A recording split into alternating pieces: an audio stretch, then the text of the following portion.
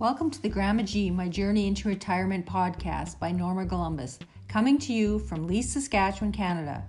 Join me as I share stories about growing up on the Canadian prairies, adult life, and retirement.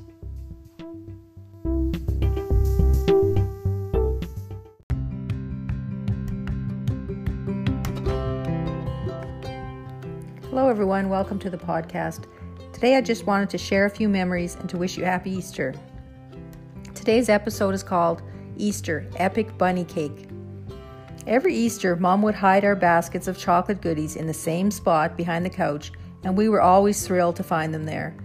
The hub said his mom hid their Easter eggs outside in little nests that she made out of grass. She hid the boiled eggs that they had colored, and an Easter egg hunt ensued.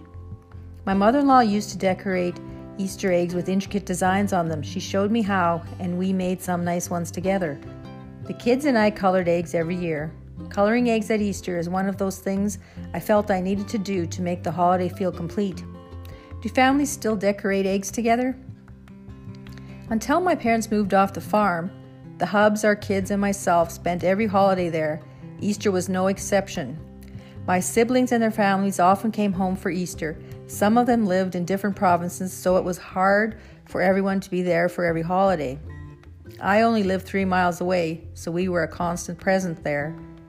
The family farm was like a sacred gathering spot where you felt a sense of peace coming over you as soon as you turned down the lane.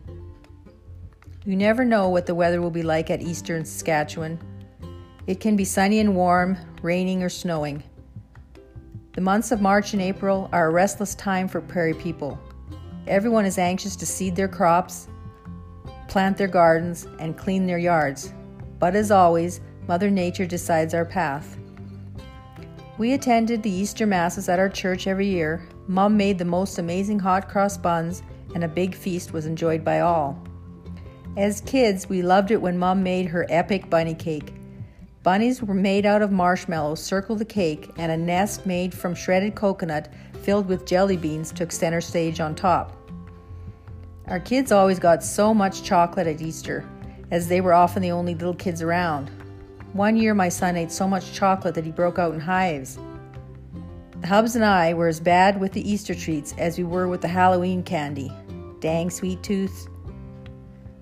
To use up the excess, I cut up the chocolate rabbits and sent them to school with my daughter to share with the other kids. They were excited to get the chocolate. She said it made her realize that not all kids got as many treats at Easter as she did. We teach our kids small, unscripted life lessons all the time without realizing it. Happy Easter, everyone.